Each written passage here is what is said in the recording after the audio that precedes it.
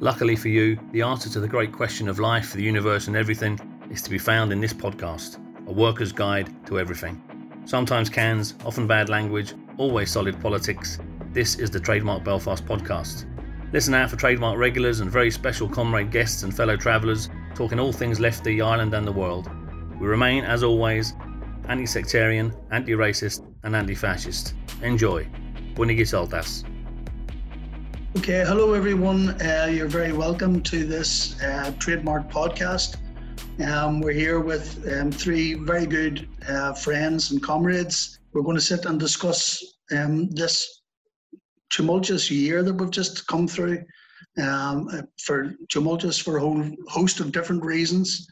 And we're going to look at it really from the perspective of the impact that it's had on workers and talk about those issues.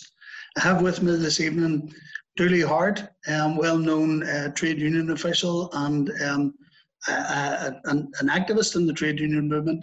He's here tonight on behalf of his role as Secretary of Craigavon Council of Trade Unions. Very welcome, Dooley. Thanks, Mel. We also have Naomi Connor with us. Naomi is also a trade union official, and she's also active in the women's movement and most notably in Alliance for Choice and among other things. And last but not least, we have Alice McLarnon, my good friend and comrade from Trademark, who manages the office, keeps us all out of jail, but also runs the key person in the workers' cooperative movement here in Ireland.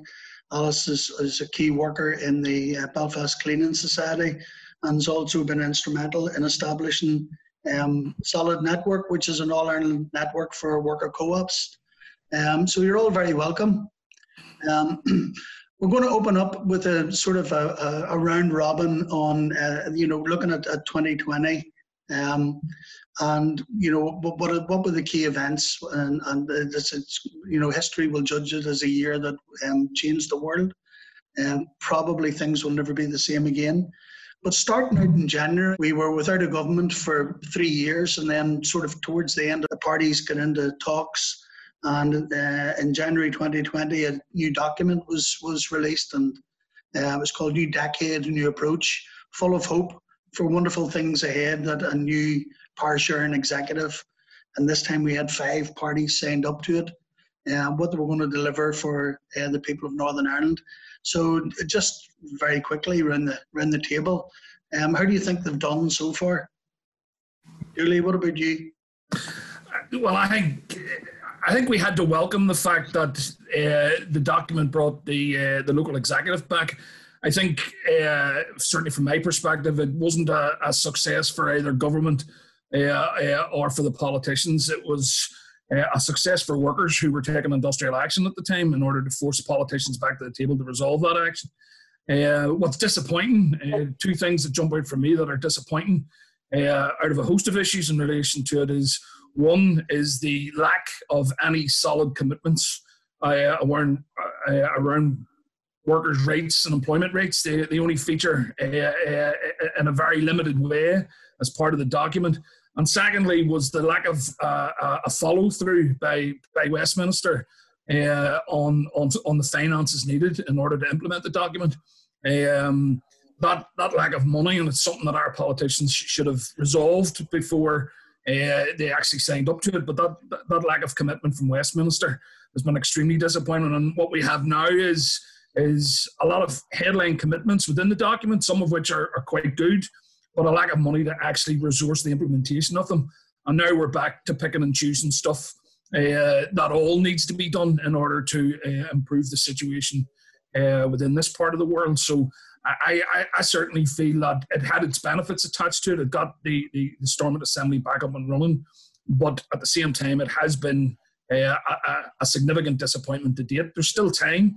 The administration still has a period to go, and therefore there's still an opportunity there, but I think it's an opportunity that's being missed at the minute. So marks out of 10 for the politicians then? Yeah, at the minute, a 4 for me, and hopefully an improvement coming, and that improvement would need to come down bloody quickly. Okay, must do better. Naomi, what's your thoughts on it? Yeah, well, I suppose it was very heavy on strategy.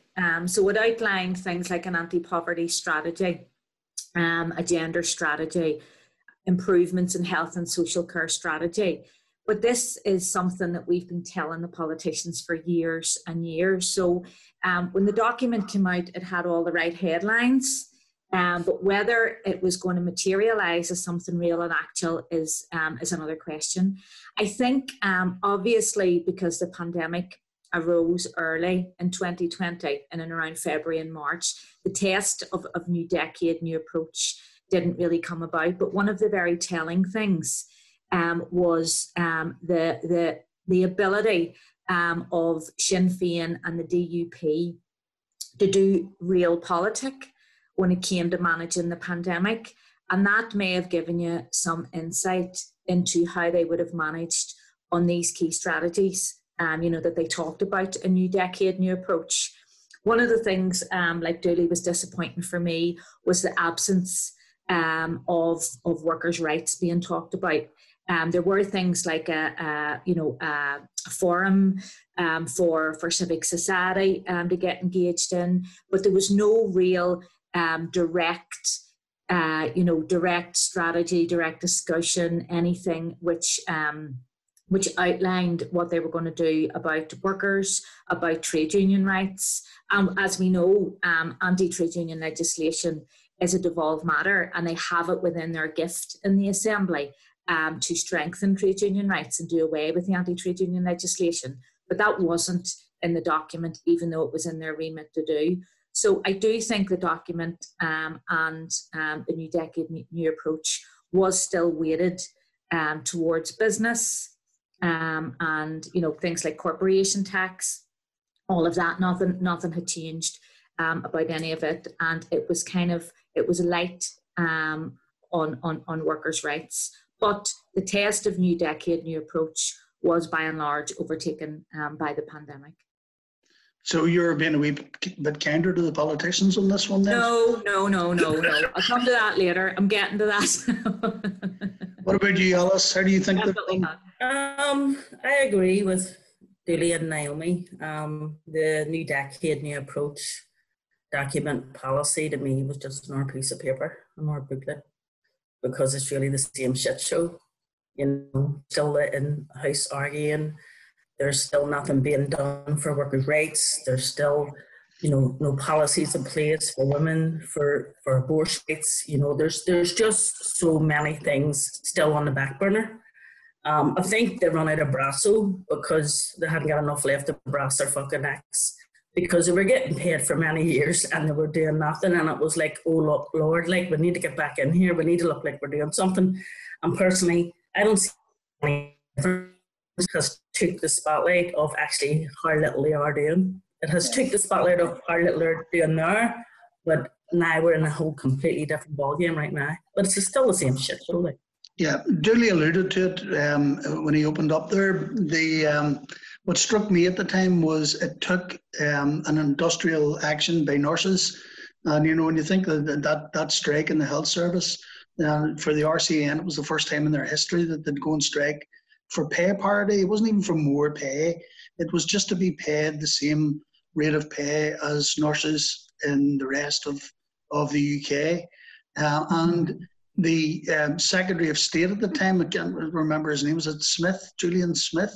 Yeah. He came on the media and more or less, said that, look, you're really letting these health workers down if you don't get up at the Stormont and do a deal and get yourselves back to work.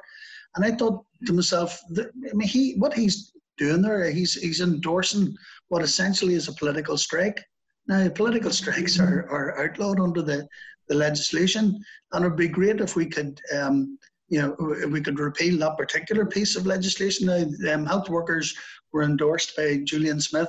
A real opportunity there for the trade unions to sort of to get in there and to lobby. I know that there's one bill. There's the Trade Union Freedom Bill being pushed by Jerry Carroll. I don't know how where that is in the big scheme of things, but hopefully we'll move forward with it. Alice? Yeah, and Mel, when you think back that like last December, we were standing on the picket lines with the nurses on the Grosvenor Road outside the Royal Victoria Hospital looking for a pay rise.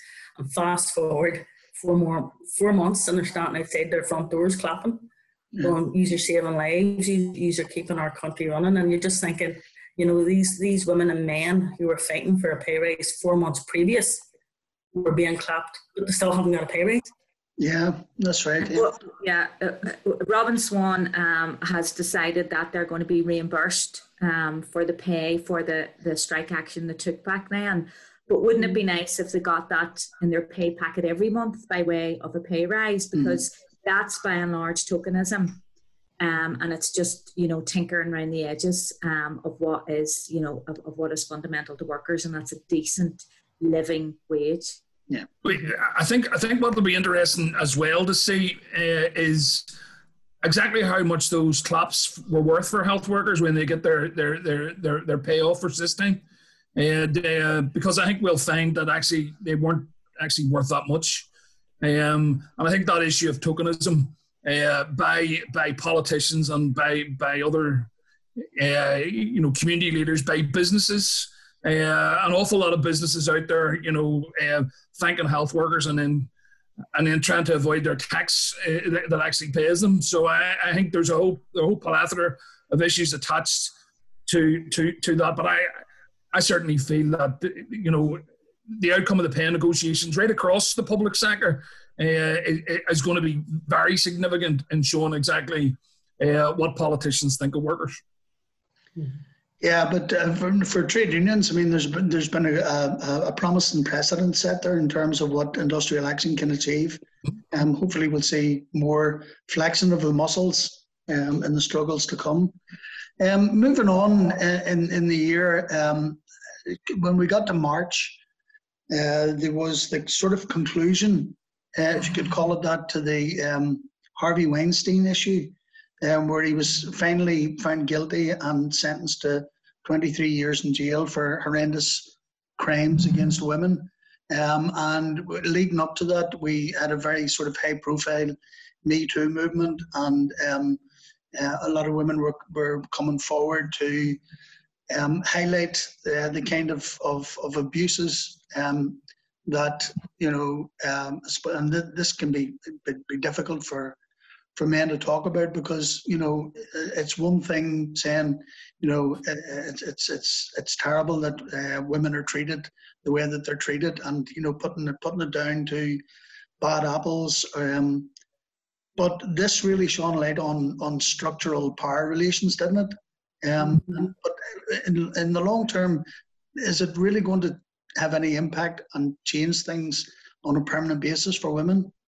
Well, if I could just come in on that, Mel, I think it has, and I know the Me Too movement has been criticised actually as being sort of celebrity based and maybe emotive in some parts, even by people on the left. But I see the Me Too movement as something which fundamentally shifted narratives.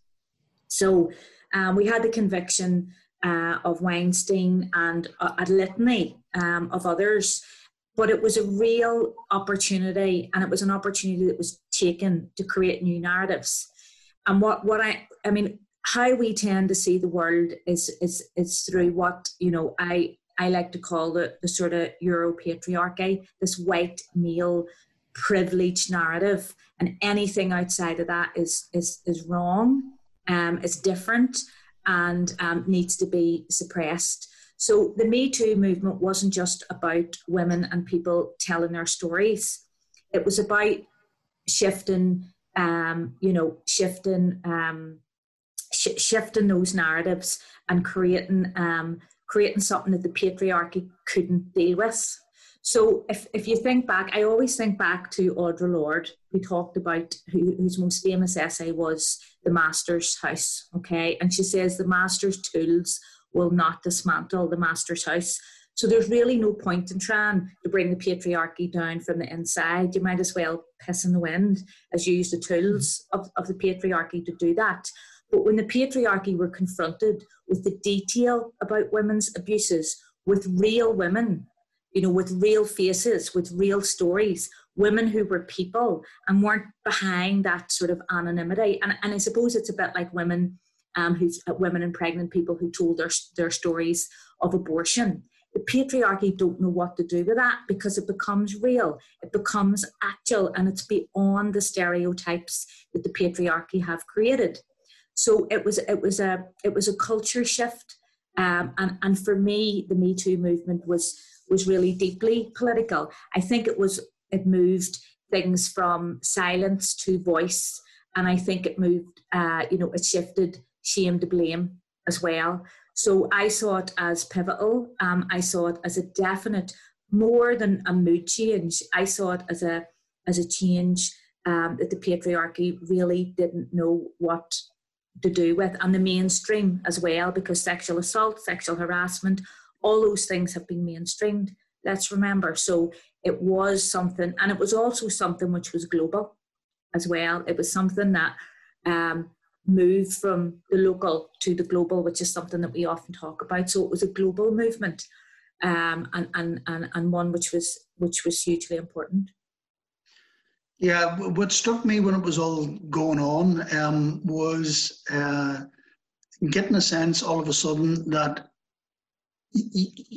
as a man, you might know people who have suffered this kind of abuse and suffered it in silence, and never felt empowered. I have sort of a sense of you tackle injustice by confronting it. And sometimes we don't, and fear, the privilege of being white and a male, that's the easiest thing in the world to say, isn't it? What's your thoughts on it, Dooley?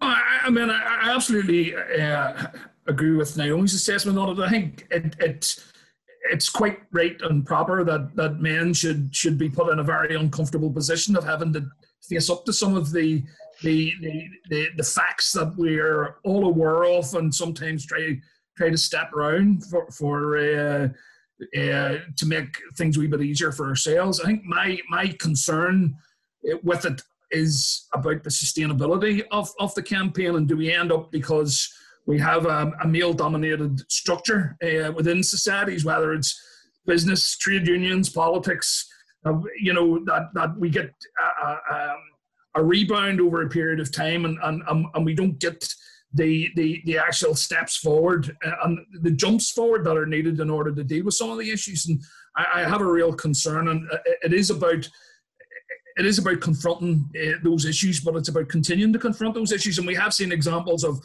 legal cases and stuff where there have been significant issues in the reaction of large sections of society across social media and the comments that are being made. I mean, there's a long way to go in relation to do this. So, I mean, one of the concerns I have is around sustainability of the campaign, and I think it needs to be sustained, obviously, but it is a concern.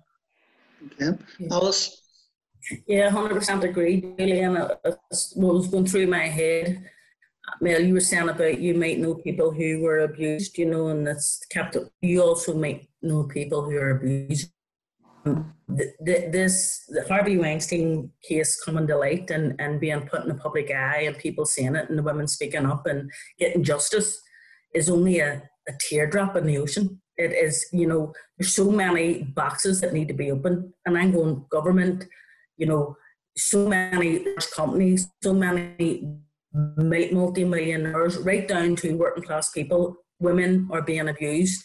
Women are subject to belittlement, bullying, and right down to sexual abuse. And the Me Too campaign can't stop. It has to keep going. It has to keep going until all them boxes are opened up wide, and this has to stop. Yeah, I'm going to jump forward because I think this next issue that I'm going to introduce here is sort of linked in a different issue. But in May of 2020, we had the horrible murder of George Floyd. Played out live on our TV screens. It was shocking. I mean, sitting watching it over and over again, saying, "No, this can't be right." Policeman, of course, we all know the story. George Floyd was being confronted by police officers. A police officer had his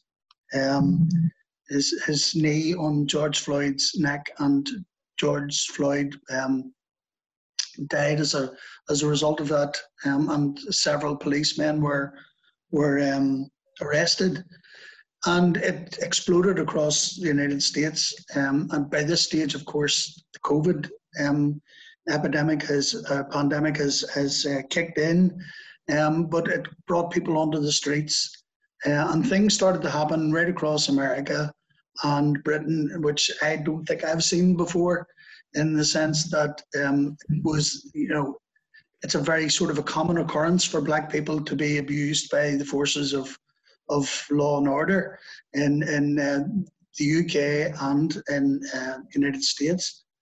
But it was brought home just how difficult it was to be Black in the world. And when we've seen pictures of statues of slave owners being ripped down, and it's, I wonder, is this just like the last question about the Me Too movement? Is this a seminal moment for race relations across the world? We'll start with you on that one, Dooley. Look, I mean, I agree, Mel. The reaction to that, those terrible events has been phenomenal. The establishment of the Black Lives Matter movement, but the point you make is absolutely correct. This is not the first occurrence, and it wasn't the last occurrence in relation to the treatment of Black people in America. I think the reaction to it again was a challenge to power, and the reaction to that has been a full campaign from their allies in the media in order to challenge that at every particular stage. But I do think it is a turning point. I mean, if we looked even to here, we had rallies in support of Black Lives Matter, and the reaction was that the PSNI went, and the Crown Prosecution Services lodged fines against the protesters, which was absolutely scandalous. And as much as that was then subsequently dealt with, it took months for that to be dealt with. So our structures here are very much, and our structures around the world are very much geared to those in power, and any challenge to that power is resisted. And again, the issue around sustainability and the need to continue with those campaigns is critical to that. And there is, I agree with you, there are links between all these various campaigns and all these various issues, because it's all a challenge to power, and we need to join them up, and we need to, those people that are supporting one campaign need to see themselves in these other campaigns and pull them together and continue to challenge on them. Naomi? I just want to sort of dovetail on what Dooley said there, because I think you've hit on something really important, and that is the absolute need to build social justice networks of people and a social justice movement. And I think the Black Lives Matter protest highlighted that. One of the things that Alliance for Choice did, because we were involved in organising one of the BLM protests in Belfast, was when the fines were issued. And I know Alice was key in this, was one of the people at the centre of this and heavily involved in organising it. But we organised a public campaign, a donation campaign to collect money for the fines, and the response was overwhelming. The response from the public was overwhelming, and that was hugely, hugely encouraging, so much so that we actually had money left over. And it was donated to migrant groups and organisations, and they were, extremely grateful for that, because they're not well funded, as everyone knows, if they're funded at all. But there was a real sense of solidarity there, and a real intersection when it came to the solidarity, because this oppression, whether it's women's rights, reproductive rights, abortion rights, racism, whatever it is, the oppression comes from the same place. It comes from that same point, that I made earlier, comes from that white supremacist, capitalist, heteronormative point, and that's something which social justice movements can expose and can challenge if they come together on it. One of the things that the Policing Board, they issued a report when they examined how the fines were dealt with by the PSNI, and one of the things that the report led with was that the fines were wrong, but the Policing Board said it damaged the reputation of the Police Service of Northern Ireland. Now, I don't give a toot too much about the Police Service of Northern Ireland's reputation, I have to say, and I think that's the wrong thing to lead with. What it should have said was this was wrong because people have the right to gather and protest as they did lawfully against racism. So again, even the report was not getting to the heart of the issue in a real way, which is racism. Let's not forget that. It is racism. Alice, you want to come in there? Yeah, I mean, the death of that fellow was unreal. And the reason why it was so worldwide was because of the times we're living in, where technology, and someone was able to record it. There's thousands of black people killed every single year in America and around the world, and it's all down to racism. And the only reason that was really in the public eye was because it was technology and we were able to see it. Back to the Black Lives Matter rally here in Belfast and in Derry, as Naomi said, Alliance for Choice put out a call. We received £22,500 in on donations to help cover the cost of the fines for anyone that was fined at a Black Lives Matter rally. Now, they were organised to a T. It was during the middle of a lockdown. Everybody was socially distanced, had their masks on. If you were in a family bubble, two people were able to stand together. There was one instance, and I was speaking to the solicitor who was dealing with all these fines with me, that there was a girl and a fella standing beside each other because they were a couple. The girl was a black girl and the fella was a white man. And the PSNI officer went over and issued a fine to the black girl and did not issue a fine to the white man. And he walked away. Now that's going to court. And they want to know why, because there's racism right away in your face, not to mention misogyny. So a black girl gets fined standing 2 inches away from her partner and he doesn't get fined, and because we're at the Black Lives Matter rally. So, I mean, you answer that question, man.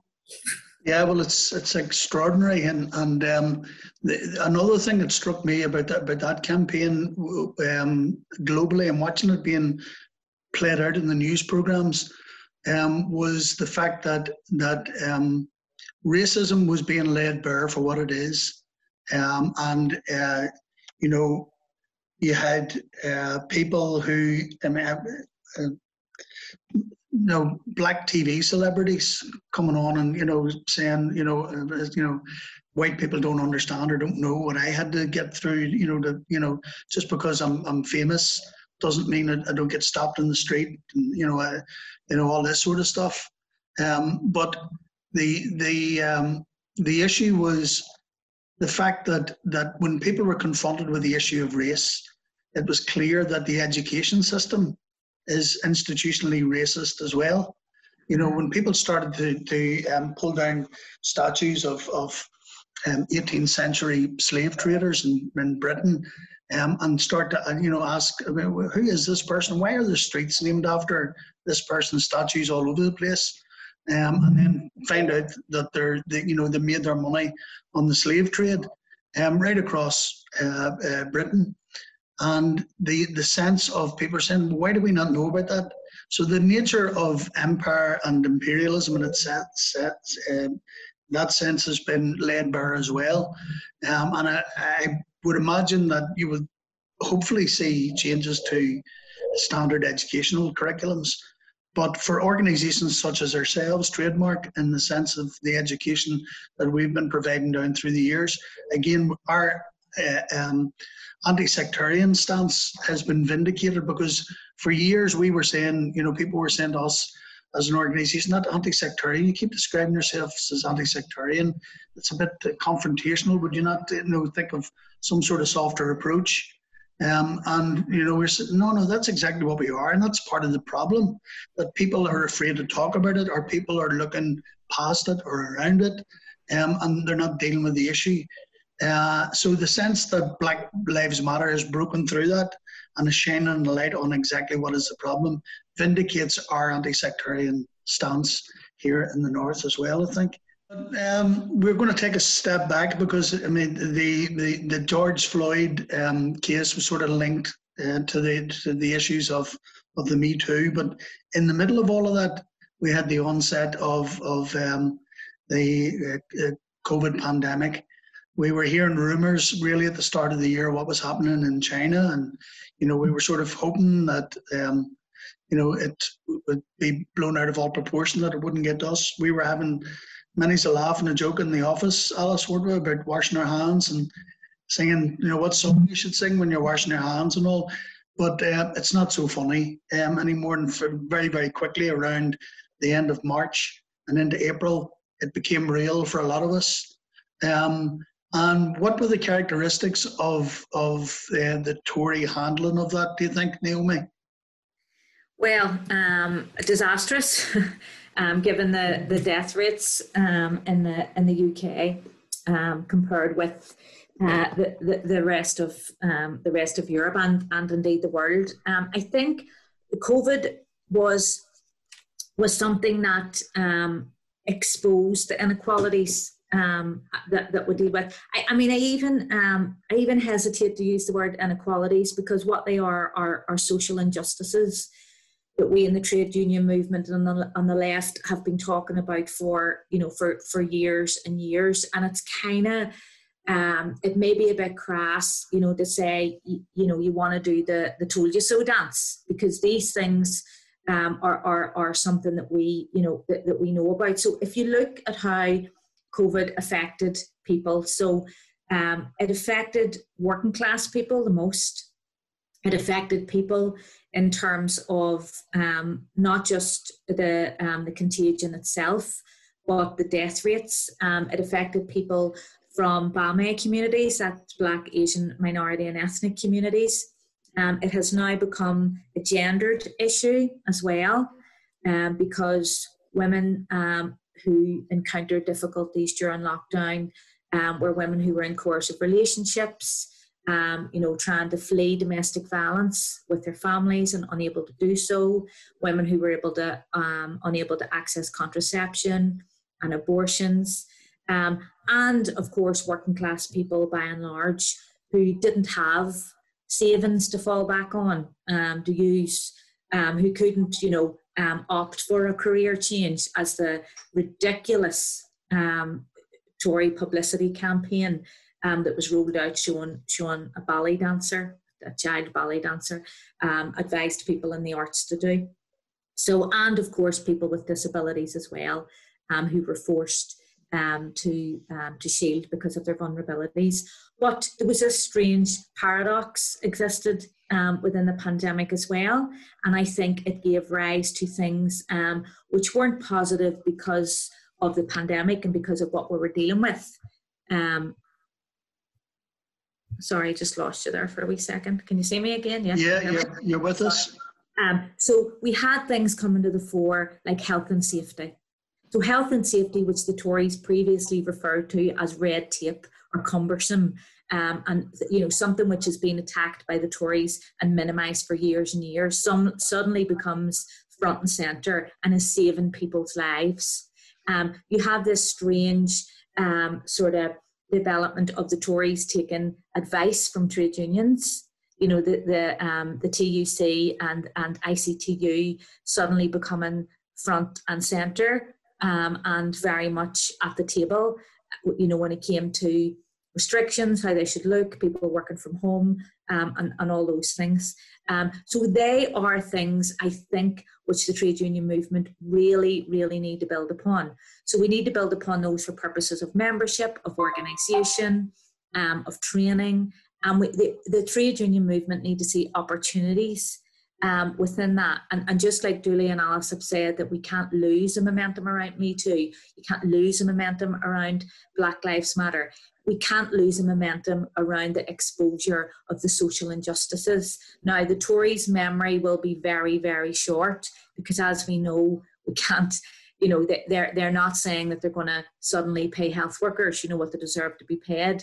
You know, Rishi Sunak is already making noises. It's going to be, you know, we're going to see more austerity. We're going to see more restraint. But one thing that I was reading today, which was very interesting, was the comparison between the bank bailout of the crisis in 2008 compared to what the UK have provided by way of fiscal packages for the pandemic. And let's just say the difference is stark in that the bank bailout far exceeds any bailout, as it's referred to, of the pandemic. And the reality is as well, there's an ethical issue at the heart of this too, because the bank bailout was done because of the misuse of money. It was done intentionally. And the investments, the corrupt investments and the hidden investments, were what we paid for as citizens of the wealthy. This pandemic is about people. It's about saving lives. It's about society, keeping society together. So the 350 billion that's come, you know, by way of the fiscal package really doesn't compare to the 1.2 trillion that was provided for by way of direct money and indirectly by the UK government when it came to the bank bailout. So let's not forget that. And it was the wealthy who benefited. It was the wealthy who benefited from the bank bailout too. Yeah, it's interesting that, you know, at the start we were talking about the new decade, new approach, and the limits to the, you know, the fact that there was no budgets attached to any of the proposals. And then, you know, a few months later, all of a sudden, it appears that there is a magic money tree, and money's available. The other thing, Dooley, was we experienced, and I know certainly in the area that you and I operate, a sort of an outpouring of really spontaneous industrial action. I mean, there were people who weren't waiting about for industrial action ballots to walk off the lines and say, "I'm not prepared to die from a boss. You know, I'd like to live past this." Yeah, look, I think the one thing I agree with Naomi, it was a complete mess from a government response perspective. While that government was storming their Westminster, but I think as well what it did show is it shone a significant light on the government policy, and in that there's one rule for the rich and there's one rule for the rest of us. And what we had in meat plants and other factories, we had situations where the livelihood of the owner was put in front of the life of the worker, and clearly, and with complete disregard, and with no concern of any consequence, was the livelihood of the owner put in front of the life of the worker. And it was only after significant efforts by trade unions in those factories and by trade unions engaging with politicians and others to try and shine a light on this that there was actually some progress made. I mean, and you know, factory owners were forced to buy PPE and other equipment for workers months and months after we had COVID cases and a wealth of COVID cases across this area. I also think, and just on one of the points you raised earlier, Mel, I mean, the reaction to COVID by governments in America, in the UK, in Brazil, in Sweden, and its approach in relation to herd immunity, and you compare those to governments elsewhere in New Zealand and Vietnam, it's stark in relation to the simple fact that the economy and the livelihood of the rich was placed in front of all else. And that still hasn't changed because, as Naomi said there, we have the Chancellor coming out and saying, "Oh, and by the way, guess who's paying for this?" And so that will continue to be the case unless we fight against it. And I think that it's critically important that we do continue to fight against this. COVID isn't over. I have to say, we have the announcement that there's likely to be an extended lockdown leading into the new year. I think that's very welcome. because it will protect people, it will protect lives. And I think that government policy has taken a very long time getting to a point where there's even some semblance of parity between the lives of people and the livelihoods of the rich. And I think we should continue to push on that for a very long time. Alice, you were really at the coalface during the most difficult parts of the pandemic in the early days. Yeah, well, March and April was quite stressful. Right, still is stressful, to be honest with you.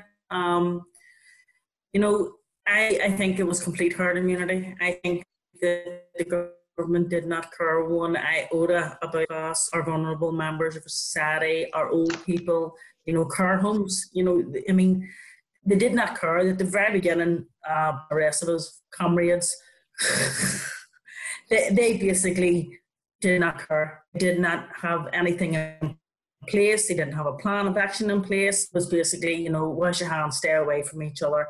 But then you've seen on the media that he's starting with no mask on, he's speaking to people, he's in different meetings.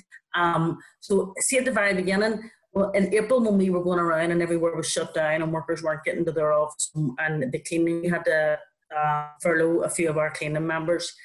Refuges were women and women's aid refuges. When we see the impact that this was having on women, and we seen the impact that having on people who were trying to get to work and who needed to get to work, and maybe even their companies were closing down, not making redundancies, so people didn't know how to live. And then if you go for universal credit or for it's taken 68 weeks, and not only are you going through a real scare, life-threatening disease going around the whole world, you lose your job, you've no money to feed your kids. I mean, I've never seen so much cooperation build up in the first 3 months after the lockdown, where food banks people were delivering food to people who needed them in working class communities. Going to old people who needed their medication picked up, going to the chemist for them, bringing it there. The cooperation that was built up for the first 3-4 months, and still ongoing, showed me that working class people work for each other, and that the rich and the ones in government could not give one flying fuck. And that's my honest opinion. They could not give a flying fuck about anybody in the working class. And until we ourselves start to fight for what is right, then it's just going to continue. We're going to go into 2021 and it's going to be the same shit show. Okay. I just wanted to say, I think that's a really important point Alice has made. That redefinition of what an essential worker and a key worker is. It is a cleaner. It is a carer. It is somebody who works in health. It is someone who works in education. It is someone, who works in retail and is the delivery driver who's delivering the food, or the person at the checkout. And we can't lose sight of that. But the other thing that we can't lose sight of as well is, for example, Jeff Bezos, who's the head of Amazon. His fortune has increased by something like close to 50 billion. Since March. The chief executive of Microsoft, whose name I can't remember and I don't really care what it is, his fortune has rocketed as well. The owners of Zoom that we're on now, their fortune has increased by something like 30 billion. But when I was talking earlier about shifting the narrative, that's definitely something the trade unions have to get behind. Who is essential in this society? When it comes to decency, when it comes to the fabric of society and who holds it together. And I think that's something the trade unions and those of us on the left and movements in general can really get behind. Just one more quick point, Mel. I know you want to shut me up. But I think one of the things that the COVID exposed was the fact that policy, the policy that Dooley was talking about earlier, and the law aren't enough. A rights-based framework is not enough anymore. We have to have a justice framework. So if you look at something like the statutory minimum when it comes to statutory sick pay, lots of disabled people, because they had to shield, were forced onto £95 a week. Who can survive, let alone a person with a disability, on £95 a week? But they were forced to do it. They couldn't go to work, otherwise they would have been breaking the law. So is that £95 a week? Do they have the right to do it? Yeah, they do. That's fulfilling their right. But it doesn't make it just. Okay, so and what it's saying to us as a movement, we need to rely on ourselves as a movement and not just the law and not just policy and not just decision makers and not just government. And I think that binds us as a movement. Okay, you just stopped just before I muted you there, you know. You can edit me after. I'm only joking. No, we are coming close to the end because we've been chatting away for 45 minutes now. And we didn't even get to talk about, I suppose, the person that provided us with some comic relief at various points during the year over in America, Mr. Trump. I'm not even call him fucking Donald anymore. That's good, Mel, because he's not worth talking about. Yeah, Absolutely. But yeah, I think I'm just, I suppose, a word on Biden. What do people think very quickly? A Biden president? Well, Biden's no protector of the working class, not by any stretch of the imagination. I mean, it's he might not just be as mad as what Trump has been, but in some ways that he's going to be more predictable, and his position on the likes of Palestine, his economic position on a number of issues, it's incredibly right wing. And what was incredibly funny during the elections was trying to classify the likes of Biden and Kamala Harris as socialists when they'd be right of Johnson if they were in politics over here. I mean, it was just unbelievable, you know. Okay, listen, I'm going to round up and I'm going to ask everyone, and Alice alluded to it there in her remarks in the last segment. Is there any sense of hope for 2021? In a sentence, if you can, Naomi. A sentence? Well, you know, one or two sentences. Thanks. Yeah, thanks. I think there is, and I think it was Angela Davis who said that optimism is a political act, and you have to act as if it were possible to change the world, and you have to do it all the time. So I think we have to stay optimistic because there is a vaccine on the way.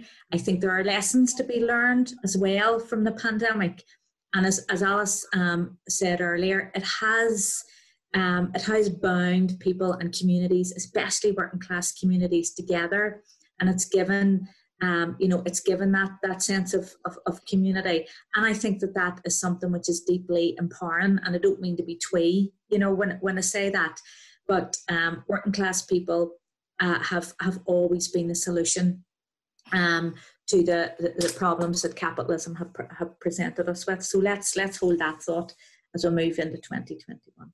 Very good, Dooley. Yeah, I think there are reasons clearly to be optimistic. I think that in dealing with COVID, large areas of the community, as Alice has said, have rallied together and have shown. And I think that trade union movement needs to be heavily involved in that process and to assist. But I think if I had one wish for 2021 is that I wish Jerry Carroll all the success in his trade union freedom bill, because I think that the easier it is for workers to react when their livelihoods are put at threat, then the better it is for everybody. Great. Alice? Yeah, 2021, we're going to be doing exactly the same thing we did in 2020. We're just going to be working away for the workers, chipping away, creating more cooperatives, and fighting all the capitalist bastards that we can. Yeah, I mean, I sort of coined a phrase a number of years ago. Life is struggle, and when you accept that you know, this is your life, it's not so daunting. You know, that's just the way it's going to be. More of the same is right. It was just getting more people involved in it. It's been a pleasure having you on this evening. The chat has been lively and very inspiring, and possibly we'll get together again in 2021 and talk about some other issues affecting our class. So thanks very much, and a Happy New Year to you all, and a Happy New Year to all our listeners out there in podcast land. That, comrades, was Trademark Belfast. Thanks so much for listening in. We'll see you soon, either in the trenches or on the victory parade. Up the workers, and Slán go fóill.